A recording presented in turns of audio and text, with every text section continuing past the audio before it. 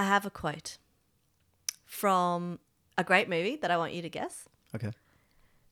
Here it goes. The machine becomes weightless. Ford vs Ferrari. I didn't let me finish. Okay, the machine becomes weightless. It just disappears. And all that's left is a body moving through space and time. 7,000 RPM. That's where you meet it. It asks you a question. The only question that matters. Who are you? I thought we were talking about aerodynamics today. That is about aerodynamics. I thought that was a great quote for this episode. Moving through space and time. Mm-hmm. You know, space is a vacuum. Don't you like that movie? You like Ford vs. Ferrari? I love that movie. It's a great movie. I actually really love that quote as well. I think it really beautifully encapsulates what it feels like, and the almost spiritual side of driving a car fast. Have you got to 7,000 RPM?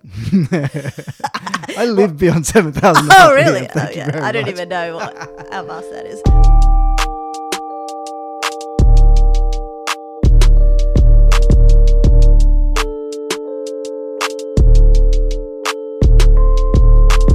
I have a different quote though. I mean, speaking of movies, there is another movie that's due out around about now. It's got Adam Driver. Can I just say there's so many like racing Formula 1 movies right now. It's all the trend. Yeah, I love motorsport movies. Yeah. But yeah, Adam Driver. Oh, love him. Good name for a racing movie.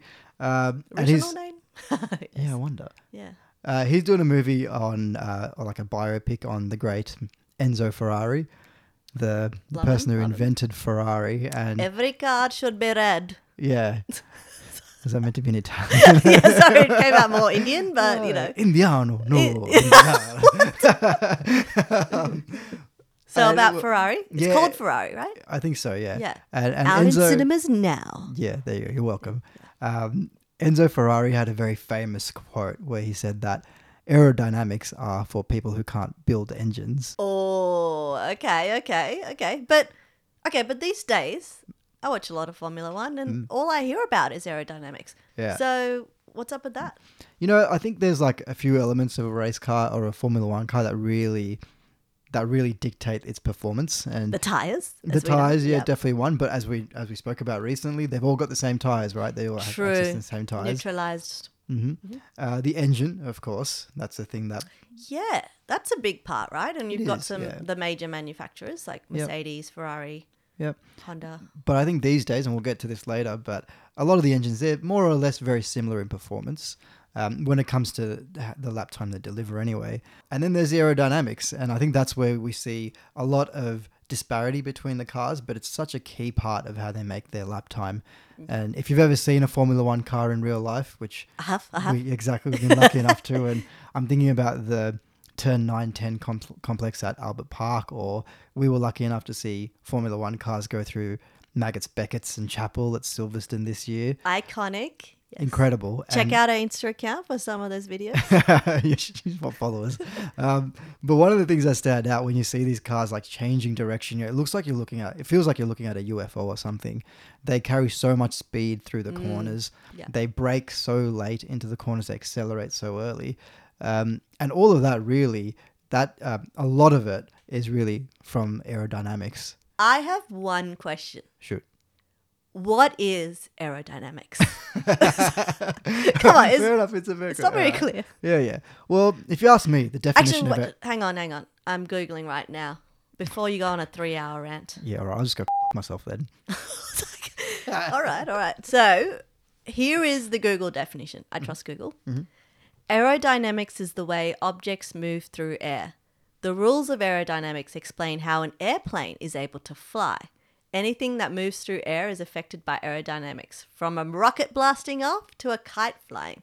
Since they're surrounded by air, even cars are affected by aerodynamics. Okay, that's a good definition. Yeah, there you go. So we can just wrap this episode up right now. That was the only question I had, basically. Done. Learnt. Exactly. Yeah.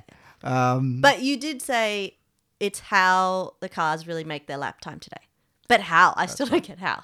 Well, it comes down to the D and the D. You know I love double Ds. And I was thinking more Dungeons and Dragons. So what is this D&D? D&D, downforce and drag. is what it's Downforce all and drag, okay. about. So really the main thing for me in terms of aerodynamics on a race car, particularly a Formula One car, is downforce, right? So your definition... Downward force. Your definition mentioned... Just air, basically. No, you talked about airplanes, right? And Yes. how... Yeah, so airplane wings use aerodynamics to lift those massive things up into the sky, right? Hang on. Is that called upforce? It's not. It's called lift. Physics don't make no sense. Well, this will make a little bit of sense for you, I guess. In race cars, what we use is negative lift. Right. Yeah. Okay. But So you've got downforce lift and sounds negative cooler. lift. Okay. Yeah. So instead of trying to lift the car up into the sky like we do with a plane, aerodynamics on Formula One cars are all about creating negative lift or downforce. It's all about pushing the car into the ground so that the tires get pushed onto the road surface. That's how you can go fast around corners when you've got more grip. That's right. And even on the straight, you want... Well, that's where it kind of gets a bit interesting. That's where drag comes into it, Right. right? Okay. And I guess we'll talk about... Okay. Yeah, Making yeah. sense. We could talk about this a bit more in detail soon, but often what happens is when you put things on the car to create downforce, they also create drag. And drag is what I guess a lot of people know as air resistance. It's that, if you've ever put your hand out the window of the car when it's driving along, you feel it, Yes. getting yes. caught in the air, or how a parachute works. And we've talked about DRS before, drag resistant system. Did I get that wrong? You did. Drag reduction I've been watching system. a lot of cricket today, so Yeah, decision review system. Yes. Yeah. So Drag reduction system. that's right. That's right, And so yeah. drag is actually a bad thing, unlike downforce. Okay. Unfortunately, bringing downforce often means bringing drag. So it's all about how do we maximize downforce and minimize drag, which it slows the car down when it's going down the straights. I mean, I can think of one way to just push the car down. Just add a lot of weight. Yeah, exactly.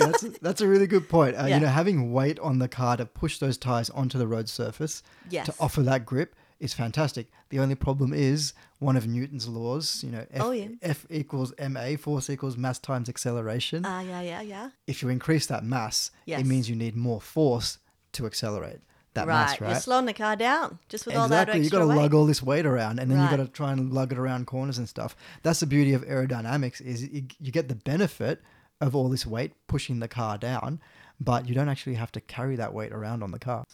I'm trying to think how this is going to work. So, okay, if a car isn't moving, I see no way this is possible. But once you start having a moving car, you've got power, you've got speed, you've got air coming through. You start channeling the air to the right places to try and Yes. build up forces, maybe? Is that sort of on the right You're track? on the right track. Yeah, good Okay, job. all right. You mentioned airplanes before, right? And if we think about an airplane wing, the way that works is it has like a bit of a geometry about it that it sends some air goes over the top of it, some air goes below the wing. And what happens I feel that in my seat. Yeah. Yeah, very good. And what happens is the air that goes above it, the geometry actually makes it accelerate. It increases the velocity of that air. Oh, but And Bernoulli's principle dictates that all right, Oppenheimer. the faster a fluid is moving, the lower its pressure. So Fluid. yes, and I'm calling it a fluid, Yeah. and air is not really a fluid, but we kind of just assume it to be for, Right, for okay, these yeah. purposes. And so the air going over the wing is going faster than the air below it, and that means its pressure is lower. So the air above the wing is lower in pressure than the air below it. And we also know that high pressure air and high pressure fluids are attracted to low pressure air and fluids. Opposites attract in physics. That's Yeah. it. And because they're trying to reach like an equilibrium where they like have like a middle Right. equilibrium pressure. Okay. And so what happens is that high pressure air under the aeroplane wing is trying to reach the low pressure air above it. And in doing so, it pushes upwards on the wing and lifts the whole airplane up into the sky. Okay.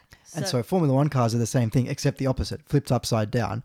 So we try and Right. create a high pressure on top of the aerodynamic parts and a lower pressure below them. And again, we've got that high pressure trying to reach the low pressure below it, pushing the car down into the ground. Yeah. Nice. So that's what the wings do. Then we also mentioned the floor and the diffuser. So we have multiple aerodynamic parts. We've got Heaps, the yeah. wings are the ones that probably get talked about the most. Yeah, they're the most visible, I guess. Yes, Yeah, you see them on the cars. And they're when the coolest. I mean, they look pretty cool. I mean, it depends on what you mean by cool. I'm a big diffuser fan myself.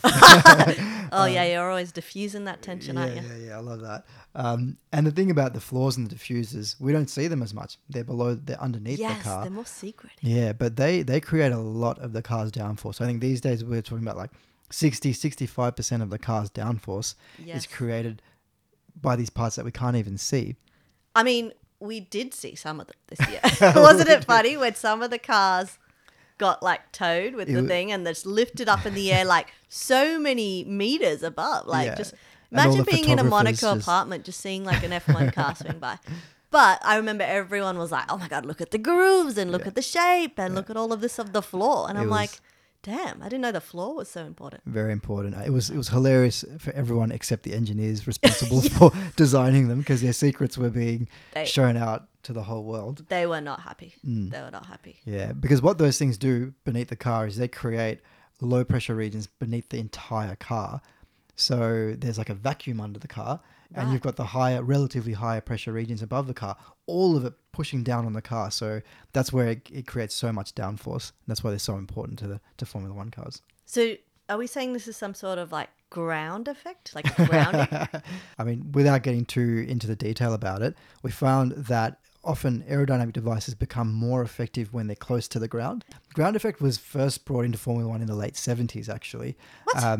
Yeah. Before I was born. Yeah, it was before you were born. And essentially it's referring to how we use these geometries on the floors of the car, underneath the cars, to create areas of low pressure, right? Right. We have these, like often there's like tunnels and turning vanes that direct the air in such a way that, as we said, it accelerates the air and creates low pressure regions under the car. It's amazing that you can like have the drag and the downforce at the same time. Like, so you're accelerating fast, getting through like weightless, but then you're also like stuck as close to the ground as possible. Yes, but like that's crazy. The drag is a bad thing. Remember that. Drag is this. Yeah, I meant, sorry, like you can have less drag and be able to like. Yes, that is a benefit of ground effect. It is generally a bit more of an efficient way of creating downforce. But in the 70s, what happened was the cars were quite unpredictable because they used these sort of skirts around the edge of the car to try and seal that area underneath the car and create like a vacuum. But what would happen is if the driver would like drive over a curb or a bump, that seal would kind of break, right? Because the skirt would be lifted up off the floor. Did you just say a skirt would be lifted off? Yeah, no, this isn't Marilyn We're Monroe. talking about cars. Okay. Yeah, we'll call it a Marilyn Monroe effect. And then when that happens, suddenly the downforce disappears from under the car, so the driver suddenly has no grip and they'd spin out.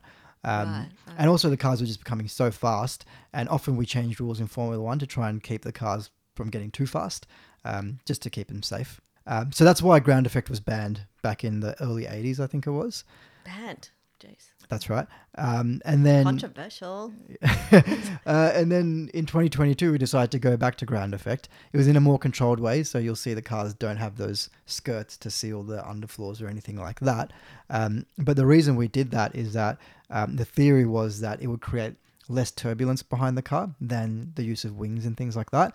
Right. And that would allow the cars to follow each other more closely, and that would give us more exciting I racing. remember that regulation, and it's all about following more closely and racing better. That's right. But then there was this huge porpoising. Porpoising, yeah. I mean, that was an interesting thing because so many of the engineers in Formula One had never worked with ground effect before, because they all got into the business after ground effect was banned. That makes sense now. Okay. Yeah. No wonder this was such a huge deal for the regulations. Yeah, it was a big change in the philosophy of how they were generating downforce. And Okay. there were only very few engineers in the paddock who had experience with it. Famously, Adrian Newey was one of those people. He did his like PhD or something with ground effect. How to build a car. Exactly. So he predicted this porpoising thing, that it would happen, and he devised ways to avoid it. Yeah. Yeah, that was the big thing that came out in Yeah. 2022. That's it. Well, when those 2022 cars first hit the track, we were all quite shocked to see all these heads bouncing as the cars. I know, that was such a horrible moment for most teams. It was. Except Red Bull. Except Red Bull, that's right. So how did the teams actually go about figuring out how to work with aerodynamics? Are they sitting there with their blackboard and their chalk and just writing a bunch of Bernoulli equations, pressure differentials, like getting all Oppenheimer and stuff. That- Because theory can only get you so far. Yeah, look, that's how it started, I'm sure, back in the day. Yes, it had to be, right? Yeah, and Adrian Newey, we just mentioned him, he famously loves to design his cars by hand. Like he sits down on a sketch drawing board thing and he draws them by hand to start off with. But the way the teams really develop their cars from an aerodynamic perspective, these days it's all based on computers, right? They have very advanced computers that they use to, essentially they'll come up with ideas for aerodynamic devices and then design them on a computer. And then they use this thing called CFD, computational fluid dynamics. My face just which is it's a branch of finite element analysis, which I'm a big fan of. Did someone do their thesis on that? Someone you can read it. We'll send out a copy to anyone who wants to read it. But essentially what it does is they can use it to model airflows, right? And so they'll model their car parts, their wings and things like that, and model airflow over it and see, it is generating low pressure regions where we want to generate low pressure regions. But then what they've got to do is really validate those tests. Yes. And that's where the wind experiments. tunnel. Yes, the wind tunnel comes in, right? Yes, we've talked about wind tunnels before, right? Have we? I remember when you and I first spoke about wind tunnels, you didn't know what a wind tunnel was. They just kept talking about wind tunnel time for teams, and I'm like, what is this? This is some like tunnel they go through that's really windy or something. This is hilarious to me. Not because I was laughing at you, but it made me realize that, having grown up around motorsport and car racing, like a wind tunnel to me is as much a part of life as an oven is for you, right? It's just a thing that I know. Right. Except I've never owned a wind tunnel. There's not many around the world. But essentially they're these big rooms shaped like tunnels often. And on one end of them, there's this big fan or multiple fans. Oh. And they blow air through the room. And do they actually put the actual car there? They make models of the car. Right. And maybe they do actually have full-sized ones. I know a lot of teams, as I was growing up and stuff, you'd always hear they had half-size wind tunnels. So they would make models of the car parts in half scale. Right. And then they put it in that room and then they blow air through the room. And then they use little like smoke things. They like induce smoke into the airflow so they can visually see the air flowing over the car and what it's doing. That's so cool. Yeah. And then they've got various sensors, and nowadays they've probably got all these fancy cameras and stuff to really analyze that airflow. So wind tunnel is really, really important in terms of car development. Right. It's one thing to do something in a computer, but you really validate it in the wind tunnel. And then again, when it really matters is how it works on the racetrack. And the porpoising was an interesting example where they didn't pick it up through CFD. They didn't pick it up on in the wind tunnel. The model didn't show it. Yeah. And it was only when the cars hit the racetrack they were like, oh my goodness. So Red Bull, they're just dominating everything now. The other teams are slowly catching up, I feel. But it's pretty insane. Like they've just cracked this era. Yeah. What is it about the Red Bull car though? It's like we've heard a bit about the floor, how well they respond to like DRS. I think when you look at their floor, certainly like towards the start of the 2023 season even, and particularly in the 2022 season, you could see that their floor seemed to be much more developed than some of the other cars. Yeah, very so many complex, fine grooves and details. Yeah, very intricate and beautifully shaped thing. Yeah. So it got a lot of attention, and I'm sure it's a big part of it. But the thing about Formula One car aerodynamics is it's not like you shouldn't be looking at all the different parts in isolation.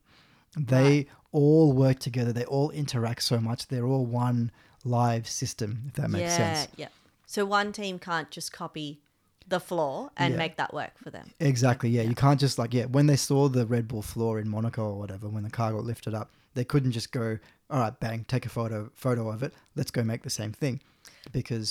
But it helps put some of the pieces together, right? In terms of the whole concept that they figured out. Exactly, yeah. And that's the thing though, right? So the floor works that way, but for the floor to work that way, the front wing needs to work in a certain way. The diffuser needs to work in a certain way. And then the diffuser works with the rear wing in a certain way. That it all joins together. You've mentioned diffuser. What is that? Because I'm thinking of some kitchen tool. What? It sounds like a kitchen tool. The diffuser is like this sort of ramp-shaped thing at the back of the car. Okay. It's sort of like it's beneath the car, between the rear wheels almost, and it sort of comes out towards the what would be the rear bumper. And it diffuses the pressure. It accelerates air from outside, from under the car. That makes sense. The name makes sense. Yeah. So the air that's coming under the car, it's in like a relatively kind of closed off space under the floor, and the diffuser expands, right? So it's got the shape of it is like a funnel kind of thing, an outward facing funnel, and the air expands into that volume, which accelerates it. And then that's how it sort of evacuates the region under the car and creates that low pressure region. So much going on. Yeah, a very, very important it's part. Like every corner of the car is just something going on. Yeah, absolutely. Yeah. I'll tell you what, if you really want a visual representation of how diffusers work, it's when you see a Formula One car driving in the rain and you see those big rooster tails of water out the back of them. Yes. That's the diffuser just chucking out air. So even when the car's driving in dry weather, you can't see it because there's no water, but that's what the air's doing. It's getting ramped out from under the car. Oh, I can see it. I can see the air moving through space and time. Yeah. Wow. Okay. So there's a lot of things going on aerodynamically in an F1 car, and Red Bull's figured it all out. How long do you think it's going to take the other teams to really catch up? Oh, how long's a piece of string? Like they're so, well, because it's such a, like I said, it's such a complex thing. It's going to take them. I think it'll take them a while, but this is something we see whenever we have a rule change in Formula One, and that's something that we do every now and then. You mentioned the word eras before, because you're a Taylor Swift fan, I know. Yes. And we do go through Got eras. tickets to the concert. Yay. Yeah, good for you. Yeah. We do go through these eras in Formula One where we change the rules, and I guess it's just like the eras are marked by those rules in a way. And in 2022, we moved to the ground effect cars, and we're calling this the ground effect era. I didn't even know it was called that. Learn something every day. Inevitably, what happens when we do these big rule changes is one team or two teams will do a really good job. They'll get it right. And then, some teams will really do a bad job of it. But what happens is over time, they all tend to converge to an optimum. Right. And there's obviously the principle of diminishing returns or low-hanging fruit. If you remember back to first year economics. I was going to say, diminishing returns. Red Bull's they're now just optimizing, refining ahead of everyone else, whereas everyone else is still in that catch-up game. They are, but their rate of optimization will be slowing because everything gets harder and harder. You mean like a plateauing? Yes, a plateauing. Just always want to use that word. Yeah. Okay. In terms of that plateauing and the teams coming together in terms of performance, we do also have one tool. You mentioned the wind tunnel before. We talked about that. We talked about how important they are for the performance of the cars. And now there's relatively recently brought in, we have this sliding scale of wind tunnel time that's allowed for the teams. Yeah. So the teams that are higher up in the championship, they get less wind tunnel time, and the ones that are lower get more wind tunnel time. So there's always do they want to come second or third? The wind tunnel's in there, and there's always that discussion. Well, yeah, I mean, I know there was a big fight for second place in the Constructors' Championship this year, and I couldn't help but think... between Mercedes and Ferrari. That's right. There's a lot of prize money in it, but in the back of my mind, I was also thinking, well, if you come third, it's not the end of the world because you get a little bit of extra wind tunnel time. So the big regulation change happened in 2022, the ground effect era. You know what it was. Ask Taylor. Ask Taylor, yes. The next one is going to be 2026. Now, do you reckon some of the teams, I know Toto's kind of alluded to this or outright said it, will the teams start focusing on the 2026 regulation changes and just starting to build that new car and really just riding off? Yeah. Interestingly, I think the FIA are actually trying to restrict that, or they recently brought in some restrictions on how early teams can start focusing on next year's car. But restrictions, really?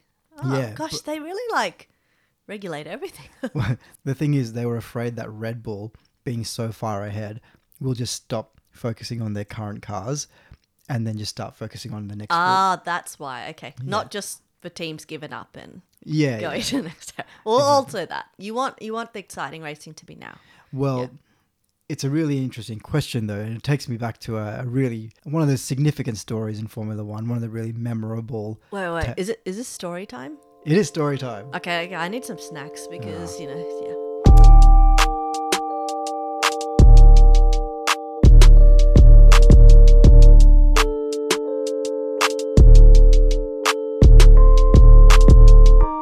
Okay, I've had enough chocolate now. Sugared up. I'm ready for your story. You sound like you've got one hell of a story. Formula One is so full of all these stories that, if Hollywood were to make a movie about it, you'd roll your eyes. You'd roll your eyes, right? At how many good stories there are? At how unbelievable it is, but... I mean, I still think about our tyre stories in that tyre episode. That was pretty big. Yeah. That was epic. That's a tyre war movie you could make just on that, right? Yeah. Ford versus Ferrari, Michelin versus Bridgestone. Yeah. For this one, I'm going to take us back to the final weekend of the month of March in 2009. It's amazing how you remember these details and then you forget like friends' birthdays. This is one of like the most special weekends in my life, like most memorable weekends for me, because I was there. I was there to witness this with a mutual friend of ours. Vids was there with me. Hi, Vids. Hey, Vids. We were in Melbourne for the Australian Grand Prix, and we witnessed one of the great underdog stories in Formula One history. Oh, damn. And I guess I got to wind it back a few months before to even a year before to. So if we made a movie, it would be like 2009 March Melbourne. You'd have the scene and you'd like get a little bit of context, and then it would be like 1 year, 3 months prior. Yeah. And it'll go into like the black and white mode. That's what I was going for, but like you ruined it by just like. Oh, sorry. I always do this. I explain the joke and ruin the joke. All right. So take us back 3 months prior. Even more than 3 months, actually. Okay. I don't know really. Okay, wait. How far back are we going? I know, we don't sometime have all in 2008. I don't really understand what was going on. Global financial crisis. Lehman Brothers. I don't know. And I was doing a finance degree at the time. You can tell people. Actually, you know what? No one cares. Global financial crisis. Bunch of bankers in America goofed, and world economies went into meltdown. But Dasun was in his little F1 bubble going, what's happening each race though? It was huge for me because the Formula One, the car manufacturers in Formula One were feeling the pinch and they started pulling out. So BMW I didn't even pulled know out. that impacted. Jeez. It was a huge impact on Formula One in many ways. And one way that it impacted was about manufacturers pulling out. So BMW were one of the first to pull out. This is a sore point for me, but later after this story takes place, Toyota ends up pulling out as well. Toyota. And no.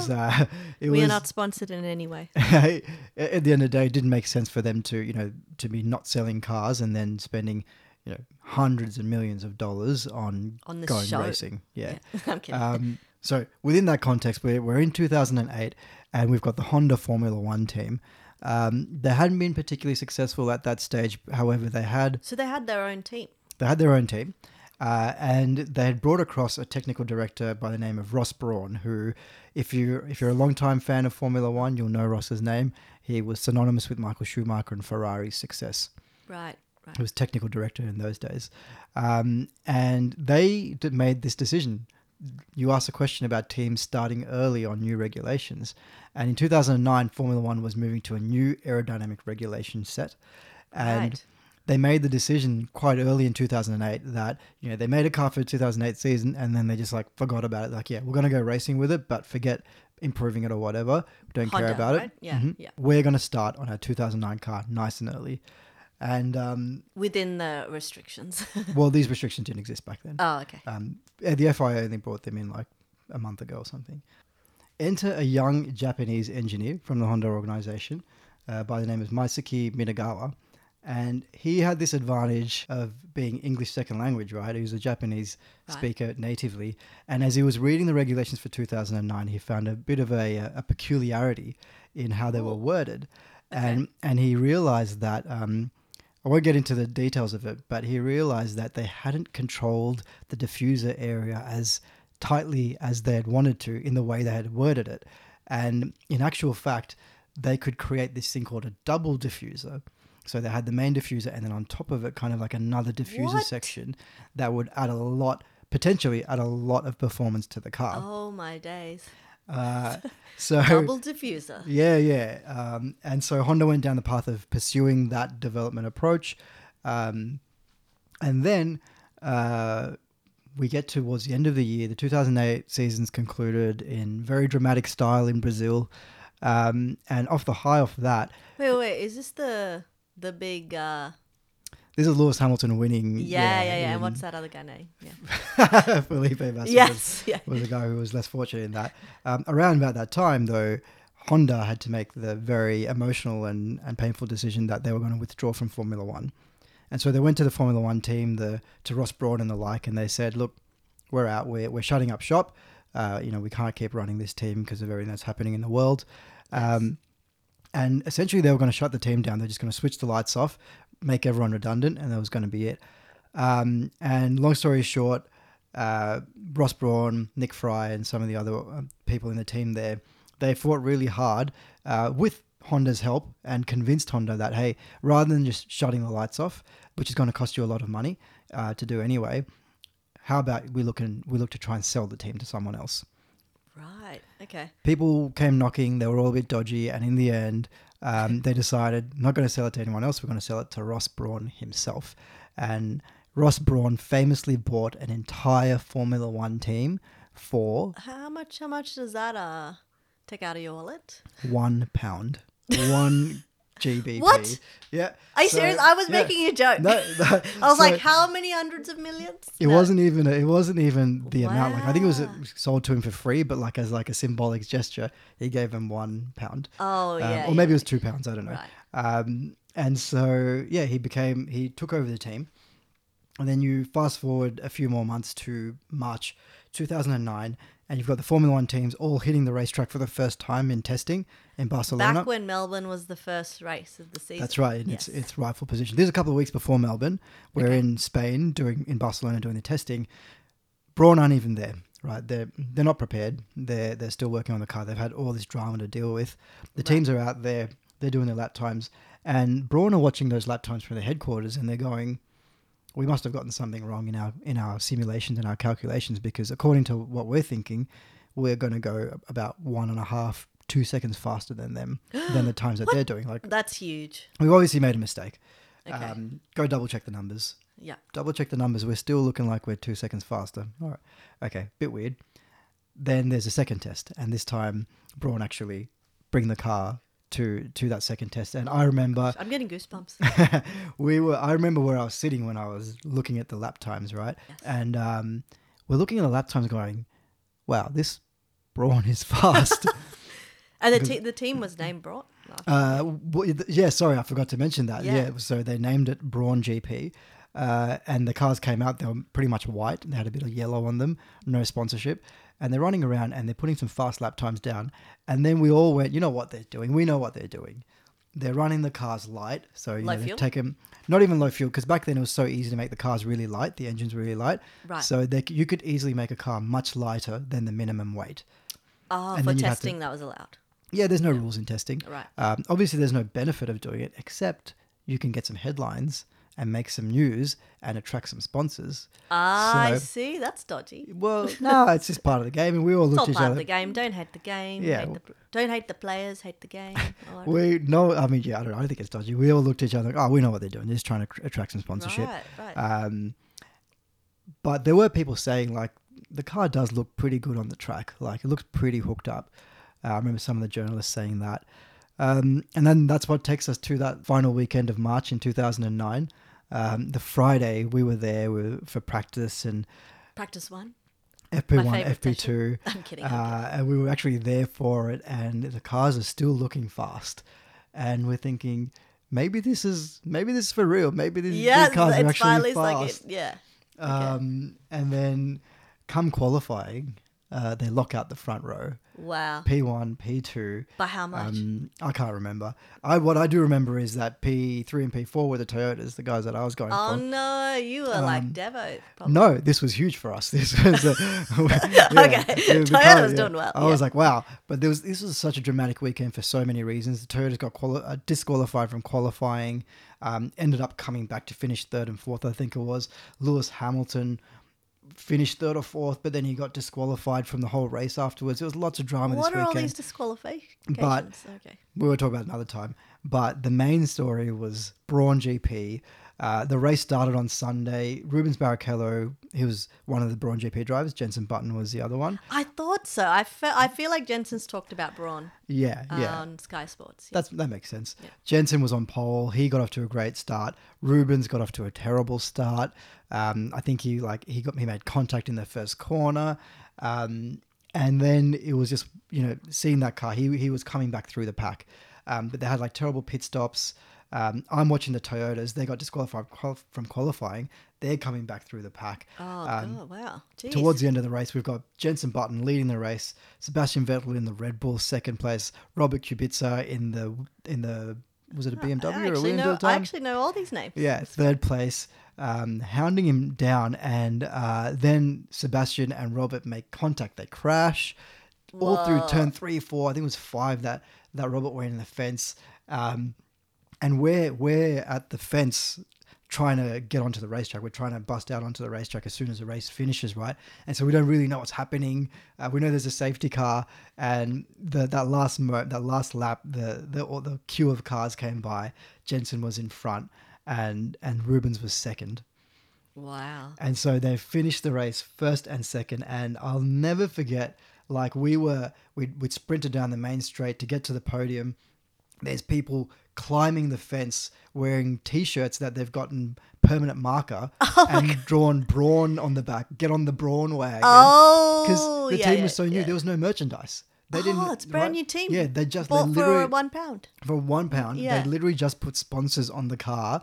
Like that weekend, Virgin put some stickers on the car. That's an amazing story. For a team to come out like that. That's pretty incredible. It was absolute scenes. And I'll never forget looking around and everyone was just going crazy climbing the fence. Were you one of those people wearing I was wearing my Toyota. Screw Toyota. No, I was wearing my Toyota shirt, had my Toyota flag, and we were at the pit lane, and John Howard, who was the team principal of Toyota, walked past. And I thought you were going to say the Prime Minister of Australia. That's John Howard with a D. And I was like, we did it, Mr. Howard. Because I was so happy. We finished third, right? Yes. And he was just shocked that someone knew his name. Oh. And he turned around and he gave me this big smile and a thumbs up. Oh. And the guy next to me was like, oh, good on you, mate, kind of thing. Because I was wearing all my Toyota stuff. Yeah. So great day for me. The Toyotas made a big comeback. And I think in the end were classified third and fourth. But the big story and the reason why it's such a historic weekend was Brawn GP. They went on to win that championship. What? 2009? 2009. Oh, that was Jensen's only championship, his sole driver's world title. Yeah. And that double diffuser that they discovered all those months ago had a big part. So Toyota and Williams, I believe, also had double diffusers at the start of the season. But that head start that Brawn had in developing their car when they were Honda still. From the Japanese engineer. Yeah, that's it. Really, really benefited them, and it was cool. I mean, towards the end, Red Bull started catching up. There's all this controversy through the year because the teams that didn't discover the double diffuser, they were trying to protest its legality and all that kind of stuff. Yeah. So I mean, we've seen a bit of that these days. Very typical. Yeah. It's crazy to think we were all jumping on the fence and all that and yelling, and right when that was happening, you had the bosses of Ferrari and Renault and Red Bull. They're all conspiring with each other, oh yeah, we've got to go protest this kind of thing. Right. Yeah.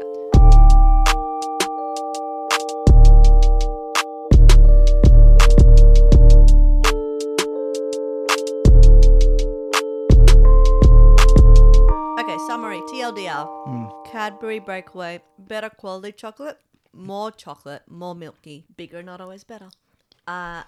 Nestle Kit Kat, smaller sizes, way more wafer, a bit lighter as well. It's just like a lighter chocolate. The benefit of having a good portable snack size finger thing you can break off, it outweighs the benefit of your slightly better chocolate quality. All right. Well, I think the size thing is an easy fix. Just got to write an email to Cadbury. Be like, can you bring some half sizes? Do you know how Cadbury operate?